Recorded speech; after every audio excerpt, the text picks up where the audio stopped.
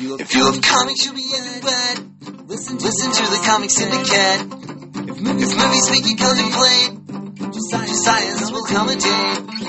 Twitter for communication at Comic Syndicate 1. I was drowning in a sea of podcasts, and I found the one I need at long last. Book reviews, the news, and sex facts. It's more than anyone could ask for. The Comic Syndicate Podcast. Ooh, the Comic Syndicate Podcast. Ooh, the Comic Syndicate Podcast. Yeah, the Comic Syndicate Podcast.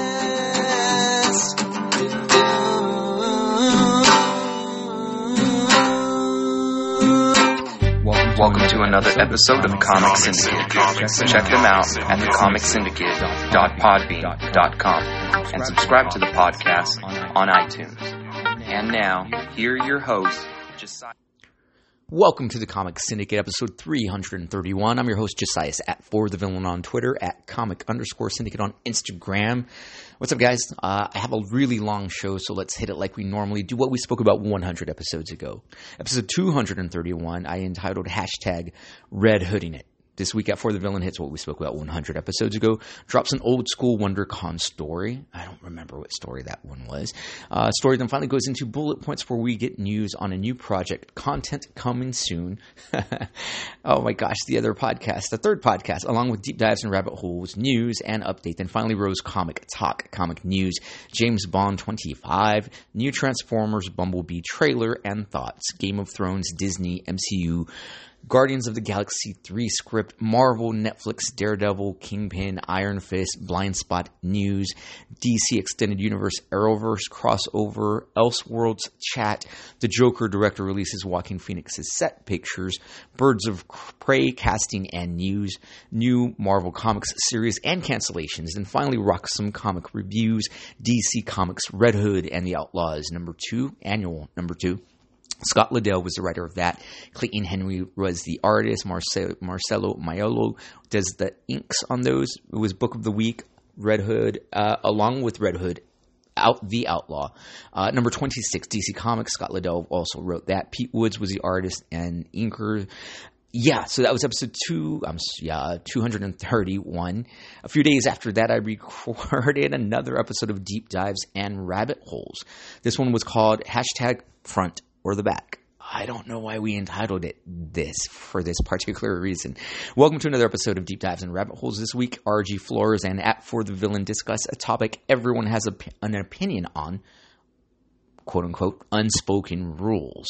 Not etiquette necessarily, but also to be self-aware of how you do or perceive things in your life. Think we're wrong? Try us, and we're sure to hit those tones that get to you as well. Okay, that makes more sense now. So, unspoken rules. Just etiquette, like be aware of your surroundings type of thing. Now, after reading that synopsis, I'm like, okay, that's what we spoke about. Again, don't know why exactly we called it front or the back. It sounds way more sexual than what it sounds. But yeah, if you guys are ever curious about the Deep Dives and Rabbit Holes, completely different podcasts than what you are listening to right now, give those a shot. I have one banked up that I was going to play about Christmas season, and I'm not going to for several particular reasons I'll go into in a bit. Let's hit some bullet points, some shout-outs real quick. And before I do this time, I really need to tell you this, the listeners. This is one, if not my single and best and favorite part of doing the show. To build an audience from scratch, from nothing, from ground zero, and to not just be able to be creative. That's always cool. And to put out, decent content.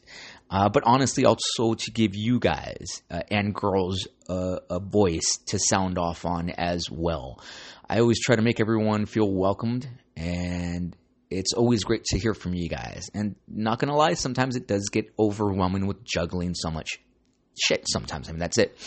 But you guys, the way you guys share your stories back with me as well, I love it. And I do love all of you guys. More of you guys go way more deeper on certain topics than others. But again, I love it. It's therapy for me too. I know you guys respond back sometimes, a lot of times, with personal stories, and they resonate with me. You know, like I love that you guys can also feel vulnerable in a way and reach out to. And obviously, I'm not a stranger because you guys do reach out. And I love it. So I just wanted to start there first. First bit of Twitter, I guess Instagram shout out is going to be from Corey JL on Instagram. I have not heard from you in a while, Corey. So thanks for hopping back on and listening to the last episode. So this is what she says. Obviously, as a parent, yeah, my kid does inspire me. I have an obligation to do the best I can for him, but I'm very motivated by my own past experiences. I look back and see how far I've come, and that inspires me. I don't want to go back to where I was 15, 10, or even 5 years ago. And I'm super inspired by my own fucking achievements to keep going and doing better. So I agree. Great response. And just thanks for reaching out, Corey. I do appreciate it. Next one is going to be from Mr. Alex Thorne. Thanks for hopping on board again, Alex. I do appreciate it. Notes from the most recent pod. The accidental carjacking stuff is pretty funny. I can't think of anything that could be considered a useless superpower, but my gut with people on first contact. I can usually tell if someone is a bad person right off the bat, and I just get some weird feeling when meeting them. I don't know. It hasn't failed me yet, and it isn't really useless because it's gotten me out of some bullshit more times than once. As for what I do to get out of anger and stuff, I end up either going to karate, and I forget you're a karate dude, or sort of dance, pacing to music while imagining elaborate scenarios of fantasy and shit. I didn't know you were a dancer, Alex. Also threw me off, dude, but very cool that you... Well, can you share that? But like, you know, it's cool, dude. I didn't know you were a dancer. And for inspiration, it's never one thing, and most of the time just happens from random things. I agree with you. Anyways, love the podcast. Was assembling a ton of mock Star Wars Lego as I listened. I love that so much, Alex. I'm a fucking nerd. Obviously, you know that by now, but I appreciate that, Alex. Thank you so much, dude. Last one of the week I haven't heard from in a while. Linny McLinn. And Homegirl was binging again the podcast. And I like, oh my God, dude. I like and always appreciate all you guys. And Lynn, when you write, dude, like, holy shit, dude. I love it. But you make this a lot harder for shout outs. And I had to pull the best one because I know you like to give like a topic, bullet points for the most part of each episode and each segment of the show, which I do appreciate. But this is off of a Facebook message and off of episode 327, The Good Old Days and hashtag backflips. Oh yes, mind and body conflict 24/7, especially post 5 broken ribs. My mind says, do you really want to risk injury? You're already used 7 out of your 9 lives. How many comebacks do you think you've got left, yo? No, for real. The PTSD. Dude, it's been a couple of years. It's taken a metric ton of mental work to get back behind the wheel. It's all about the interior self-talk. You got this. Pay the fuck attention. Be in the moment.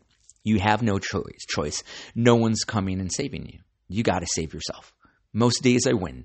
Other days, not so much. I mean, Lynn, we're only human after all, right?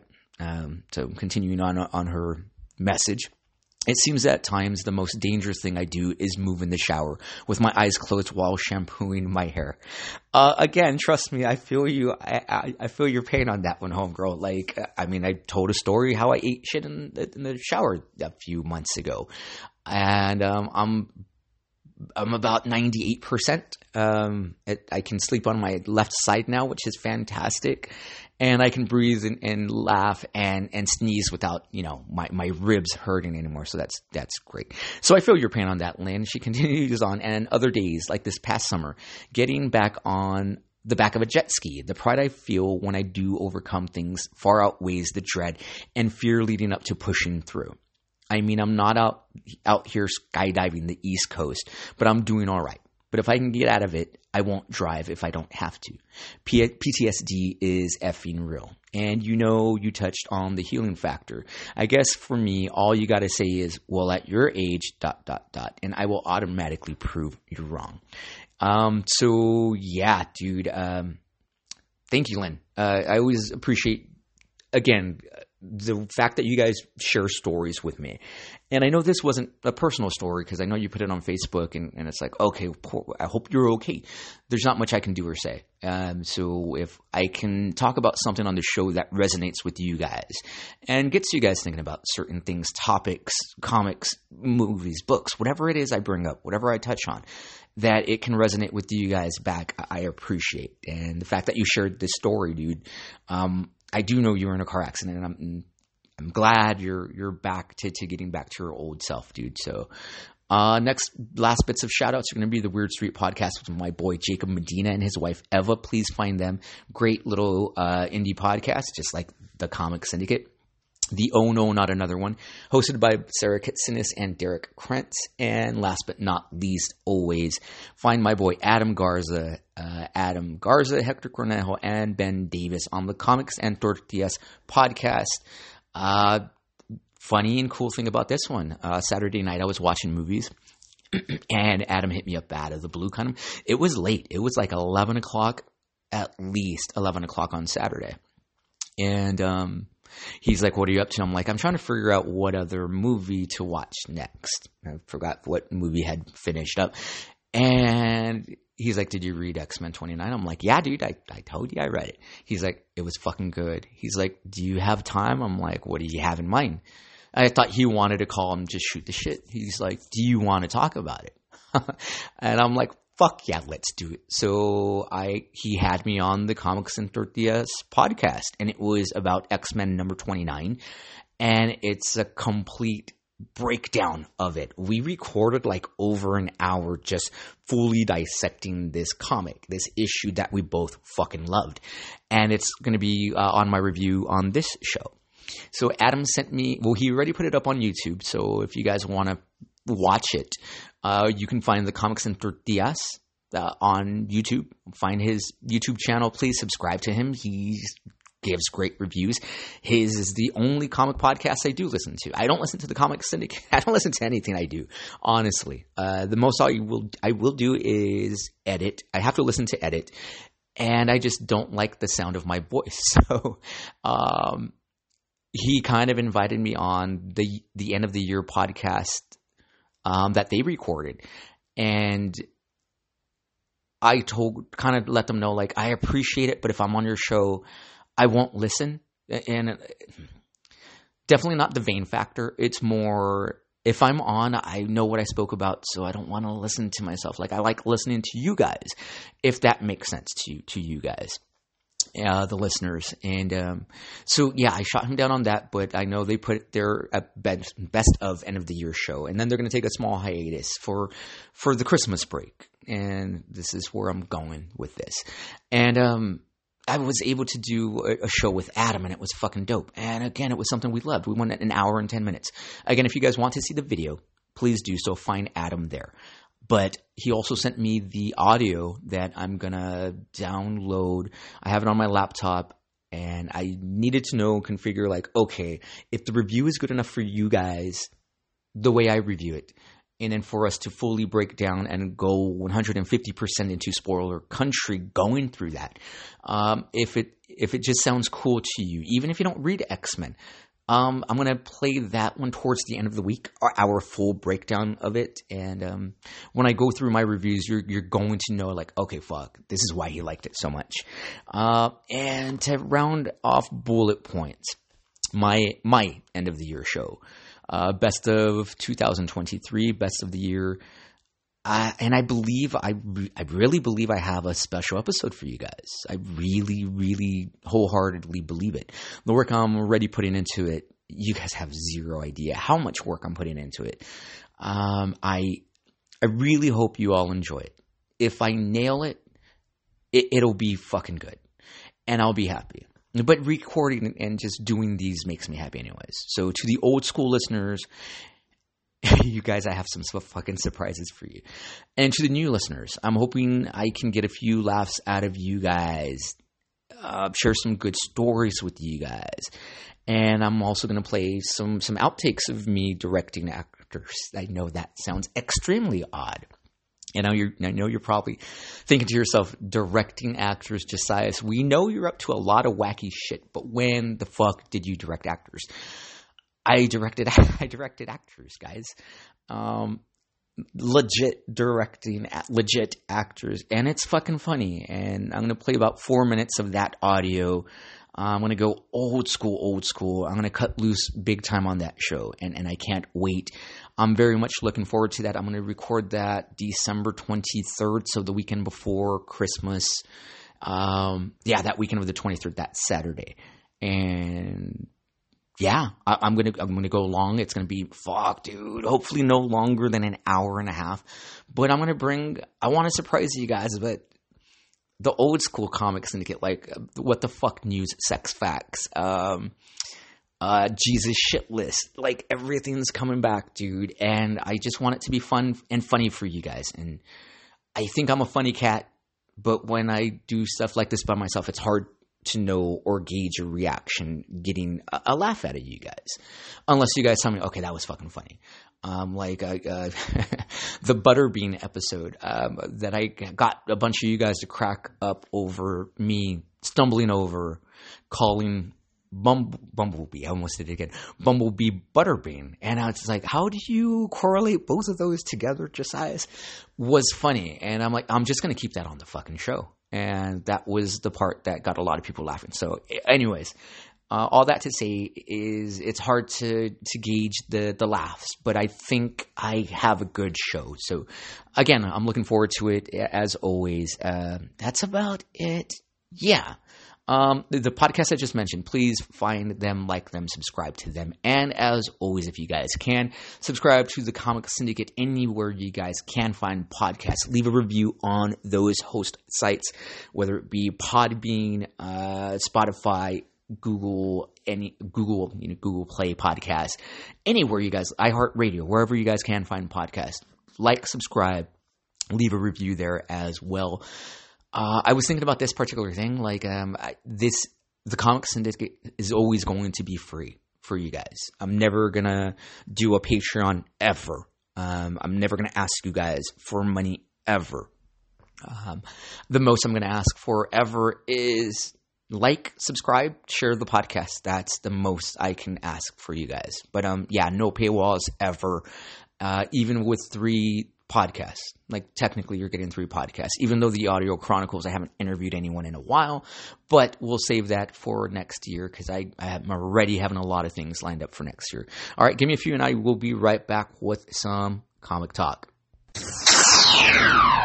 Hey, this is Scott Snyder. I'm writing All-Star Batman this year, and you're listening to the Comic Syndicate. I'm Mitch Garrett, the artist of Sheriff of Babylon. I'm Tom King, the writer of Sheriff of Babylon, and you're listening to the Comic Syndicate. This is Kevin Conroy, the voice of Batman, and you're listening to the Comics Syndicate. Hi, my name is Brian Buccellato, and I listen to Comic Syndicate. Hi, this is Chris Michello. We're hanging out here at Frank and Sons, and we're having a good time on a Sunday or Saturday afternoon. And you're listening to me live on the Comic Syndicate. Hi, this is Brian Michael Bendis, and you are listening to the Comic Syndicate. Comic Talk. Whoa, not the last thing. I'm fucking smooth. I didn't scroll a little bit further down.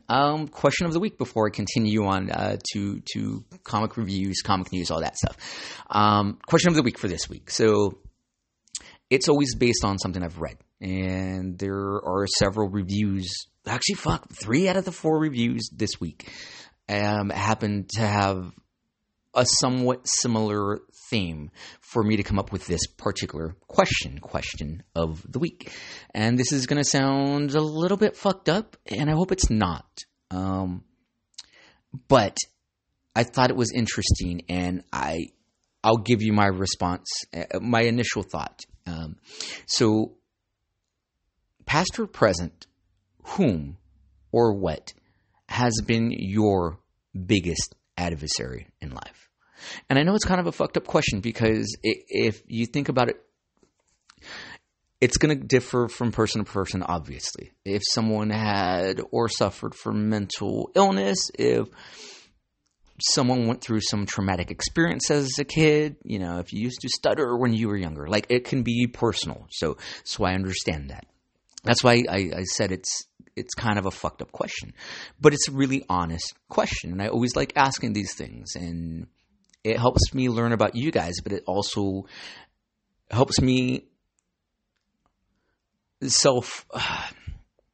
look at myself too, and so the self-reflection is there, and self-reflect on the things I've done and experienced in my life, and think about things, so this one in particular, what has been my biggest adversary in life? If we were talking youngster Josias, young kid Josias, would have to be my self-confidence, like just self-confidence. Like I was a fat, little, short kid. So, and I never thought I was a good-looking kid, like the whole self-cautious thing. Like I didn't think I was a good-looking kid. I knew I was smart. I used to get picked on and made fun of a lot as a kid. And I'm scratching my head as I fucking say this. And it made me, number one, grow thick skin. Like, nothing hurts me. And also getting made fun of, it also made me very witty and sharp on retorts, responses back to someone talking shit on you. So quick on my feet and shoot the shit back and just literally talk shit back, like we used to call it bagging contests. And later on in life, your mama jokes were a thing. And then so doing that, having that witty banter, it's shit talking straight up. So little Josias was a chubby fat kid. And again, the self-cautious thing, like when I was a kid, that's what my biggest adversary was. And, I think that's it, really.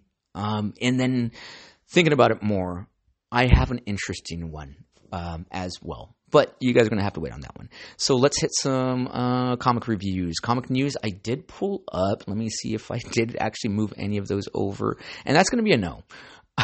So let's just hit comic reviews. If you guys like any of these reviews, find them out, search them out. I get asked a lot, what's a good place to start for comics? It's like, I always ask, first question I ask back, well, what kind of comics do you like? Do you like fun? Do you like superheroes? Do you like horror? Like, there's something for everyone for sure. Do you like writing more? Do you appreciate art more? And it gives me an idea, like, okay, well, if you like these things, or even people asking me, my kid wants to get into comics, I don't know where to start. It's like, okay, well, how old are they? And depends on the age, I can point them in the right direction as well. So yeah, always very cool. So yeah, I just love it. Let's hit reviews real quick. Damn it. These were all really fucking good. Let's start off with, let's start off here. So this is going to be a Skybound Image Comics. It's under now the Image Skybound, Publishing. Transformers #3. Daniel Warren Johnson is the writer and the artist. Mike Spicer is the colorist. Russ Wooten is the letterer. This one starts off with Carly, the young girl, Spike's friend, going to Spike's dad's house, where he's all suited up in army garb and weapons on the ready after what has happened. They've heard a bunch of giant robots are running around their city, and they hear a bunch of bombs going off, where he now tells Carly what had happened to her dad and how he died. I did review issue #2. I'm really enjoying this title. I grew up on Transformers in the 80s, so Generation 1. And there's always going to be the huge back and forth between everyone that grew up on Generation 2, which is the computer animated CGI cartoon-ish. And I didn't care for that. I appreciate still know the characters, did watch it. It's like, this isn't my 80s stuff. Anyways, so tell me which one is your favorite Transformers, by the way, guys. So now Spike's dad is telling her that her dad was crushed by a giant robot. And as the dialogue continues, she's able to describe this particular robot to the T, to the dad. And I have to again say I really have been enjoying this title so far because all the action that goes down and has been going down since issue number 1. The fight scenes, the action sequences, a little bit of levity. The Autobots are always screwed all the time. And so as this conversation now is going down between Carly and Spike's dad, Carly is describing the same robot that happened to murdered her father. Like just, again, gnarly action sequences. And the death scenes are like, fuck, this is fucked up.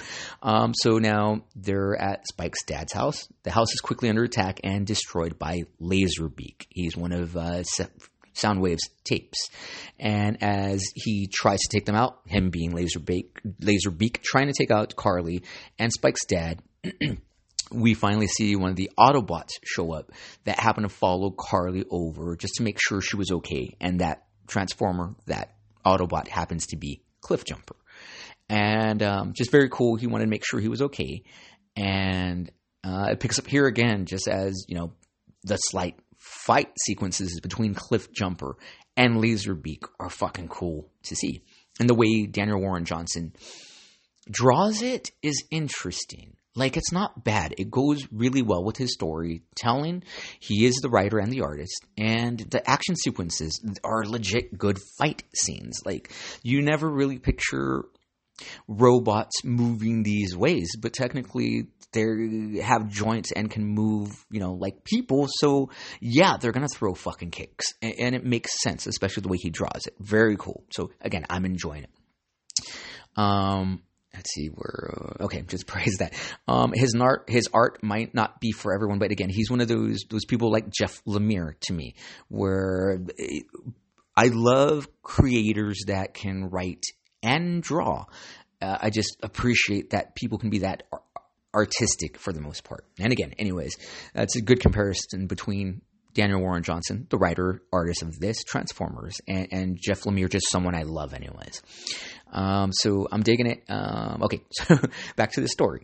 To save Carly, Spike's dad does what he can, and that even means shooting someone point blank on the side of his head, thinking he's helping out Carly. The kicker behind this is he ends up shooting Cliffjumper point blank on the side of his head, thinking he's a bad guy. And it's interesting because it's like, fuck, these Autobots are always fucked.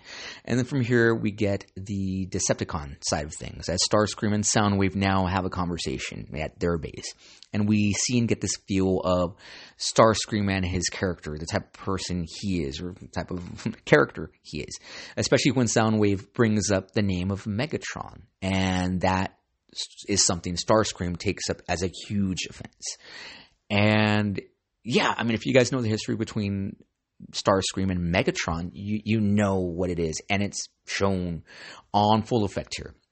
Jumps back now in the story to Carly and Spike's dad again, as he goes to the people of the town that happen to be more gung-ho than he is.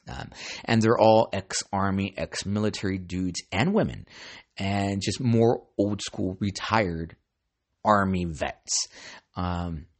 That just know what they've been hearing now. Also the blasting, the gunshots, these giant robots running around. This is where Cliffjumper happens to show up yet again to try to talk to the group now. And he's met again with many more gunshots. So as he just gets mowed down by the people, Skywarp, Decepticon shows up, one of the jets shows up, and not only starts kicking Cliffjumper's ass, but also kicking away the soldiers, like punting them. And again, the way it's nuts, dude. And then we see Optimus Prime save Cliffjumper, and those fight sequences are gnarly, and it's cool. And I did not think I was going to like it this much. Again, the action sequences are fucking cool, and I'm really enjoying it. Again, I'm a Transformers fan, so I had to jump in just to be like, okay, if this sucks, I'm bouncing. And this is episode 3. This is I did it again. This is issue number 3, and I'm on board, dude. I'm really enjoying it. Was it might have been issue number 4, issue number 3. All right, continuing on. Jeez, dude, I read some good ones. All right. I'm going to hit another This is an Image Comics title, and I'm really enjoying this one as well. This one is entitled Kill Your Darlings. This is issue number 2. Ethan S. Parker and Griffin Sheridan are the writers. Robert Quinn is the artist. John J. Hill is the letterer and design. So Rose is a little girl that lost her mom in a fire that she may have started in issue number 1. So Elliot, this is issue number 3, by the way. I'm sorry, guys. Let me just save that real quick. Issue number 3 of Kill Your Darlings. And this one starts off in 1887. Paris, with a man walking through the city, enjoying life. Finally arriving at his home, calling out for his wife, Olivia. And as he continues around the house and up the staircase, he goes up till he finally gets to a certain room where, as he opens the door, he begins to hear some odd noises and like slurping of some sort. And what would you guys think it is? You get home and you hear slurping and where your lady's supposed to be. Where does your head go? So the gentleman finally opens the door and finds his wife sucking on and having a mouthful of the intestines of a baby. What were you guys thinking there? As her hands and mouth are just full of blood. The woman, Olivia now. As the story from there then jumps to current day. Now with Rose, Elliot, and Wallace. Wallace is one of Rose's childhood stuffed animals that is now here to save her. So as Wallace is listening to something in particular that is not really disclosed. We don't know if he's listening to music or what exactly he's listening to. And even Elliot, Rose's friend, even points out, like, what the fuck is he listening to back there? Anyways, it was interesting. Maybe like a little plot thread for later on. But we'll find out later on. Okay, so they finally drive to a certain spot that happens to be a small building. Half of it is a barista shop, so coffee shop, and right next to it is a video store. And this is where Wallace, this pig elephant, a little adorable little goofy bastard though. Like the way it's drawn and the way this whole title is drawn is beautiful. And the way the colors are used are fucking fantastic. And especially this issue. And I'm going to go into a few things because I really loved it. So Wallace stops the two, Elliot and Rose. And he tells them this is where he believes is the nexus between worlds. Is potentially. As Rose and Elliot now try to figure out where they are. And this certain spot happens to be where Rose's old house was. That has since been torn down. So in issue number 1, when Rose was a child and her home got set on fire. And, you know, her house was burnt down. Her mother died in the fire.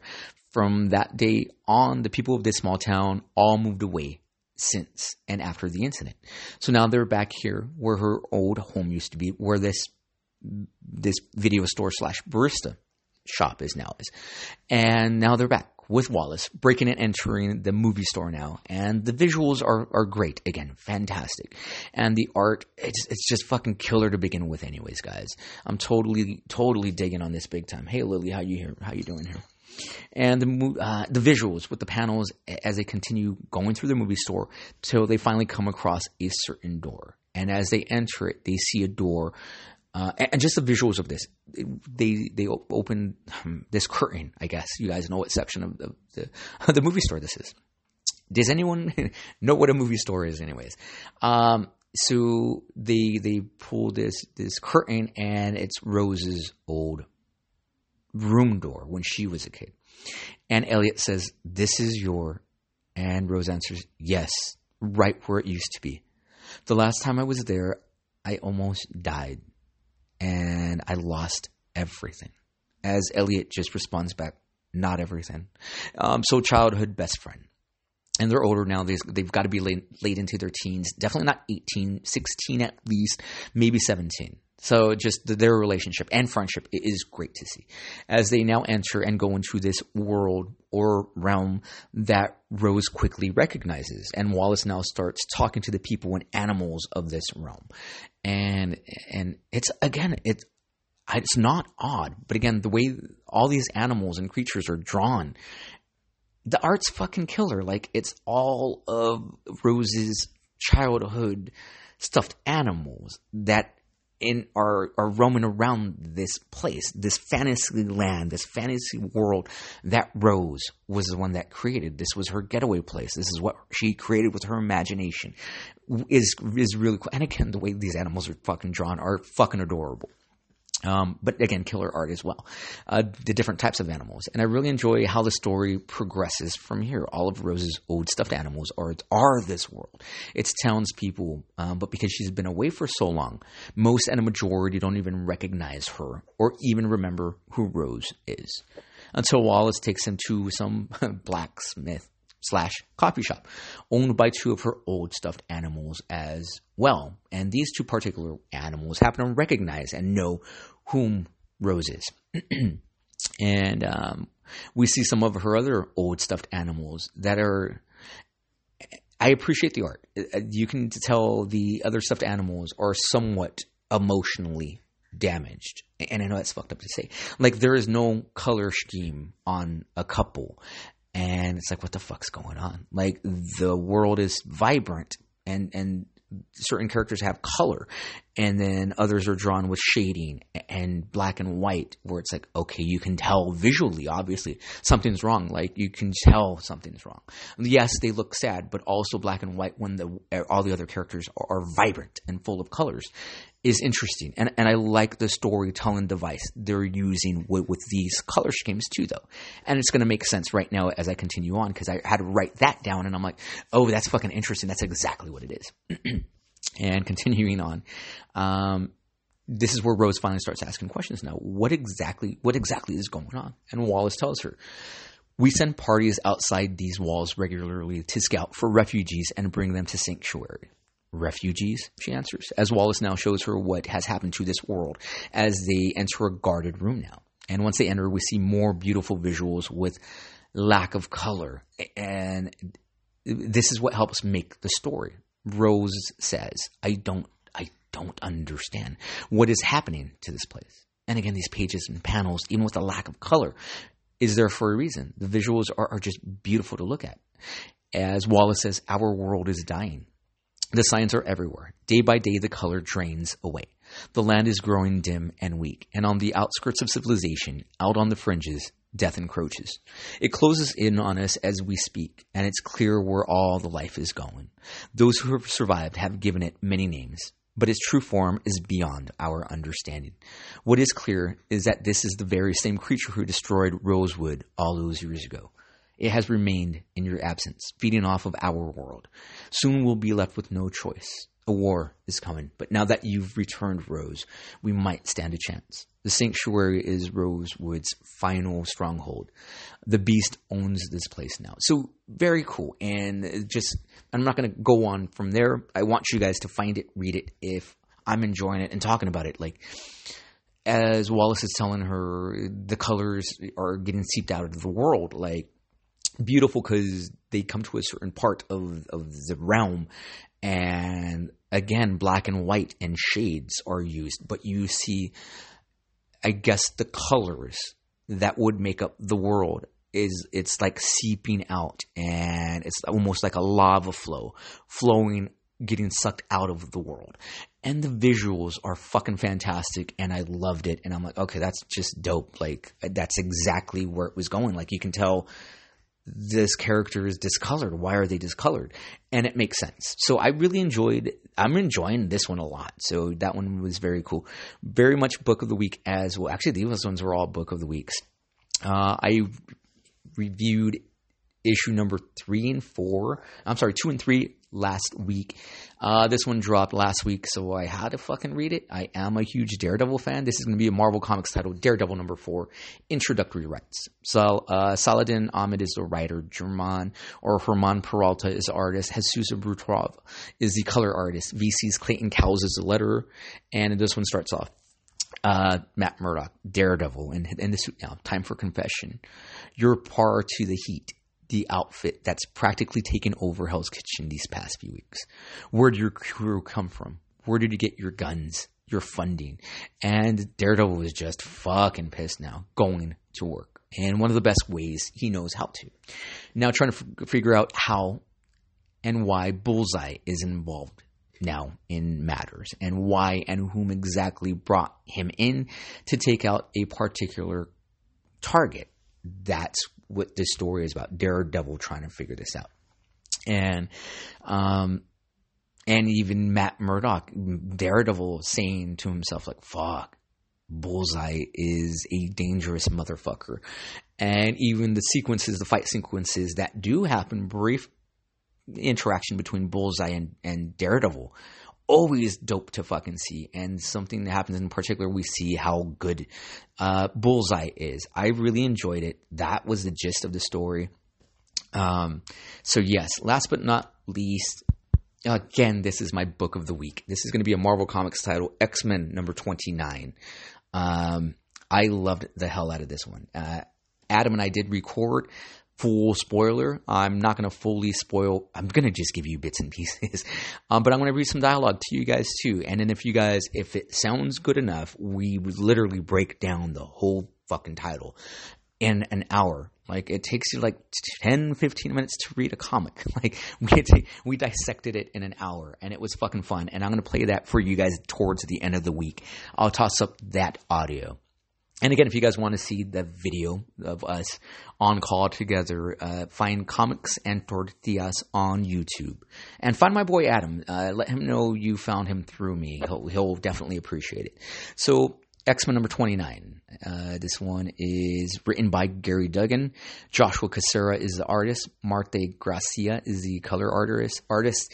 VC's Clayton Cowles is the letterer. This one starts off Krakoa. Then Magneto says Charles Moira. There will be no turning back after this. As Charles answers, I know, Eric. Magneto says back, all our disagreements, all the anger at the other's relentless ideology and unyielding persistence, that ends today. As Professor X now puts on Cerebro and is about to address the world with the help of Cerebro, but also using his telepathic abilities. And he starts off by talking to the people of the world. Humans of planet Earth, I am the mutant Charles Xavier, and I bring you a message of hope. And then he stops there. And in Charles Xavier's mind, in his mind, he hears a voice back at him. And the voice tells him this. I love this so much. I've been waiting for you to announce yourself. You're not powerful enough to speak to the world at once. So I'm positing that you're using Cerebro. And frankly, you're not that confident. So I'm going to make another supposition that you're standing beside our old friend, Eric. And it's dope. As Maura McTaggart finally says, is something wrong, Professor X? Or Charles? And Professor X answers back, it's nothing. I just need, as he gets interrupted again by this voice in his head. I am not nothing. I am Doom. And Charles says, I'm about to address the entire world, Doom, not just you. And she continues on. So as I'm as impressed as I am that you can talk back, as the pages now go, show us it's Victor Von Doom. It's Dr. Doom at his castle in Latveria in an odd-looking knight's mask / Dr. Doom-looking mask, but a cerebral mask of his own that he's able to talk to Charles. And I fucking love the pages and panels of Doom already. And Doom answers, ha, the hubris. I've been expecting this call. Do you think your pharmaceutical company could it escape my eyes? The shell corporations, the patents. You say you are a mutant, but you have human faults, pride, greed. If you address the world, Charles, then you address Doom. As Professor X responds back, yes, very clever. We are a sovereign nation, and I'm just about to tell the entire world what is on offer. If you would be so kind as to, as Professor X gets interrupted again. Latveria will be a no. And from one sovereign to another, I grant you the professional courtesy of a quick answer on the proposition you are about to make. I am the one with a gift this night. So listen well. You are not made for that crown you wear. This will end your ruin, Charles. It's Doom. As Professor X rips off fucking Cerebral and tells now Maura McTaggart and Eric Eric Lensher. Magneto, she tells him, fuck, it's fucking Doom. The way Dr. Doom is like in a fucking killer looking robe, like a bathrobe, and talking to one of the most powerful mutants on Earth, and the way he verbally just dissects and breaks down Charles Xavier on every fucking turn was fucking dope.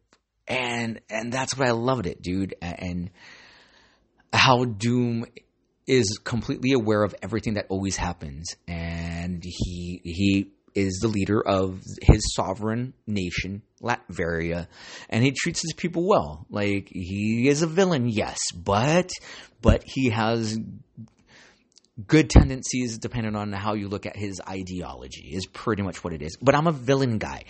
I'm for the villain for a fucking reason. Like, I love bad guys. Their stories are always way more compelling to me than a hero. And don't get me wrong, I love my heroes, but Doom is one of those flawed characters that everything he does is just fucking badass. And he proves it right here by just, again, verbally destroying fucking Professor X. And Professor X fucking takes it. Like, it's fucking funny. You don't expect that from Professor X. And he's even like, fucking, it's Doom, dude. So again, now the story progresses as we see now Dr. Doom with 7 mutants of his own now, and how he's started to strategize their strengths and weaknesses. And it goes through their training with these particular 7 mutants. Week 1, month 1, year 1, as Doom is training these mutants now. And this is what his dialogue as he's training them, as we're seeing these mutants of Latveria that he found on his home soil. Training these mutants now. The House of X is built on sand, and that weak foundation will send Krakoa beneath the waves. The mutant nation's flaws are many, and there is a single critical point of failure: Charles Xavier. When the mutants he's gathered have been largely chewed up and spit out, and the sun sets on the mutant nation, the X-Men will invade Latveria and attempt to kidnap you, as he's talking to his mutants now. Latveria now. Remember well what I have said, my fellow Latverians. The mutant day of treachery is at hand. So he's training these mutants, these Doom mutants that he found on Latveria. Like, few of them, well, one of them is like in a freak show that he breaks out. And the way he's treating a character like a slave is interesting to see. And he's talking shit on Doom like, yeah, Doom told me to do this. And Doom's like, I gave no such word. As he breaks the mutant out of this freak show. And he's like, follow me, I'll train you, I'll give you what you need. Okay, so that's the way bits and pieces Doom gathers these mutants, are stories like this. So he's helping out these mutants, but he's also training them. And he's training them for a particular thing that I'll go into right now. So he trains this team now. And he's like, okay, today's the day. It's going to be our first fucking test. The story finally picks up now after the prior issue, where a small crew of X-Men from the prior issue have just landed. And as soon as they land, they just start scrapping with this young team. And this fight goes down. And the action is fucking dope. We see pages of each of these new characters, these Doom mutants, these mutants of Doom. I don't know what to call them yet. And how Doom came across them and, again, meticulously put this group together that were in Latveria. As the X-Men now are just getting fucking rocked. And it's just great to see Doom, as he has 7 mutants. He has 2 in particular, like the way it's written. There is a page where Dr. Doom gives his personal opinions on, okay, this mutant can do this mutant can do that, this mutant can do that. These 2 mutants right here, I cannot send out into the field yet because they are fucking powerful and they don't know how to control it yet. So you're going to go with this, but I don't want you guys to interact with these X-Men at all. So it's Wolverine, it's Kitty Pryde, it's Ms. Marvel, and one more character, and the X-Men are just getting fucking rocked by this rookie team. You got to hear the show Adam and I did, because I think we called them the JV team versus the B team X-Men, and they get rocked. But it was just great to see this fight sequence. And again, we see Doom like looking like a badass, but also if the X-Men were to get the upper hand, we knew Doom can jump in the fight and the X-Men would be fucked anyways, or more fucked. And he's telling his two powerful ones, like, no, like the two that stayed behind with Doom, they're watching the fight with Doom, and one of their Wolverine like jumps behind one of them and stabs him in the back, and it's like, oh fuck, one of our guys went down, we have to jump in. He's like, nope, don't jump in at all. You guys are just supposed to observe. And we see Dr. Doom just looking like a badass watching what's going down. So interesting to see that. Just very cool. I wrote down, so just dope, even the dinner scene. This is the dinner scene. So they just get their asses kicked, and Doom's like, you're not taking these mutants. So the Hellfire Gala X-Men title that came out, a bunch of X-Men got their every X-Men got their asses kicked by Orcus. They threatened Professor X to send the remaining mutants away. Where to, we don't necessarily know. For all we know, it looks like they were all mass murdered by Professor X. The mutants that did remain are former X-Men that Professor X trained telepathically to use, like, okay, if you ever were to fight a very powerful telepath, this is going to help you out. So a lot of the X-Men stayed behind. Now, the threat also came to not just the X-Men, but every mutant. A bunch of mutants that remained, all the weaker ones of the world, got put into concentration camps, is all it is. Like, that's not all it is. Like, it's fucked up. Like, we know the world. This is why I love the X-Men so much, because it deals with racism and bigotry and hatred. And those are all fucking things I hate. And maybe because I'm a minority. And maybe because, you know, I've felt tensions and racism before. And as a kid, it's something I was able to read, and it's like, poor fucking X-Men. So anyways, the ones that stayed behind, mutant-wise, got and have been called into these concentration camps, locked up. And the X-Men are living underground, completely underground. They're living in the fucking sewers. The stronger X-Men are into hiding. And they were threatened by Orcus, saying, if Lily, can you scratch your post later? Lily... She wants to scratch. Sorry, guys. Orcus told the X-Men straight up, if we find any of you motherfuckers roaming the earth, we're going to kill 10 mutants. If we see 2 of you out and about trying to save people, we're going to kill 100 humans. The more we find of you, the more we're going to fucking just massacre humans. It's fucked up. And the X-Men trying to do the right thing. It's like, okay, we have to go underground. So now they're little by little trying to gather any mutants they can find, any remaining mutants. That's why they end up here on Latveria. They heard rumors that there were a bunch of mutants here. And it's cool. That's the only reason they went over. Like, we're here to save you guys. And Doom's mutants say, we've already been fucking saved. We don't need to fucking fight your fucking war. Is very interesting. And then this is where the dinner scene comes into play. Is Doom, after the X-Men get their asses kicked, he's like, we'll finish talking in my castle. I'm going to have my servants prepare us a meal. And Kitty Pryde, all the X-Men look around like, dude, he's going to fucking poison us. And Wolverine, funny, he's like, I need a lot of fucking carbs to have my healing factor kick in, and I got my ass kicked. So now they have this dinner. All the mutants from both sides, the X-Men along with the Doom mutants. I don't know what to call them yet. And Dr. Doom telling them, like, I know this is the best meal you guys have had in a long time. I don't even know what the fuck you guys are eating in the sewers. Like, he knows everything. And it's just very cool. He's like, I get why you're here. But, like, they wouldn't have the balls to step on Latveria. Like, this is my sovereign nation. Your dad, Professor X, dropped the fucking ball. And just because he dropped the ball doesn't mean I'm going to drop the ball. So he has a fondness for mutants. Dr. Doom does, because technically, okay, his godchildren are Franklin and Valeria Richards.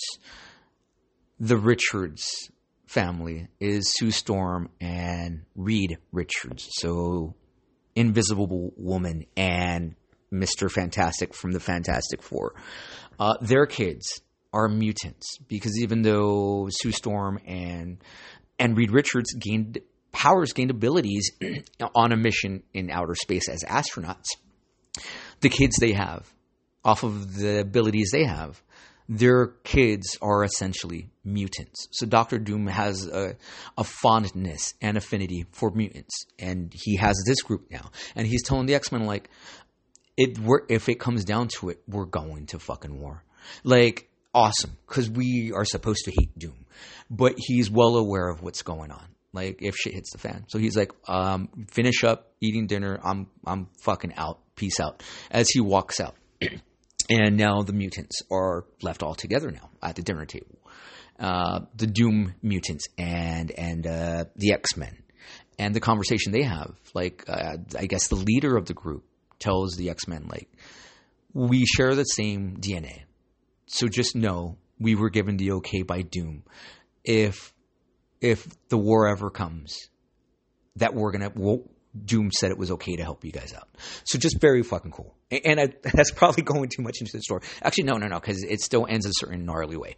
I loved this fucking title. This is going to be, this is Book of the Year candidate for me, which is odd because it's the end of the year and we have like 3 weeks to go. So, yeah, I hope you guys enjoyed the reviews. I will catch you guys next week. Peace out.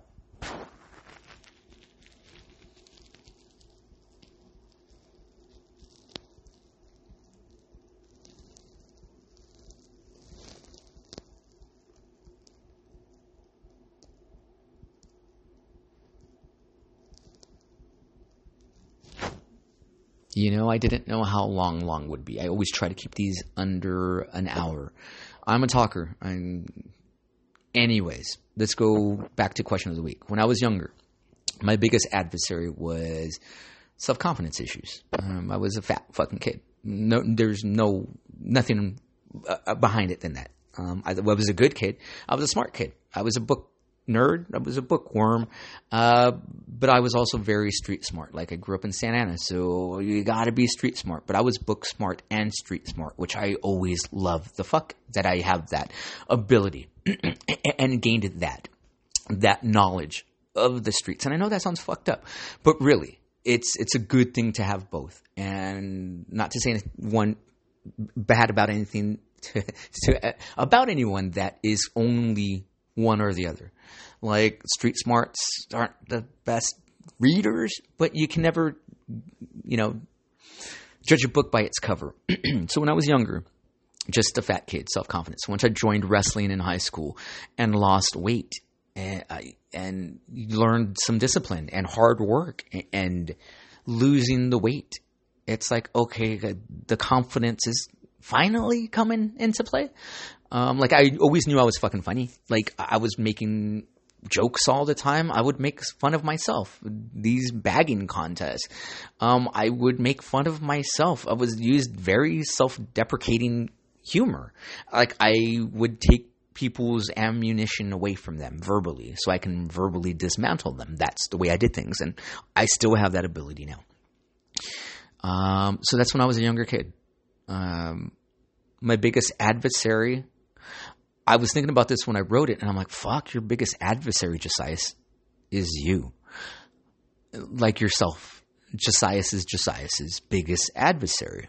And I started thinking about it. I'm like, that's not necessarily true. Like, I'm my harshest critic. Yes. I'm the hardest on myself. Yes. I think we all are, though.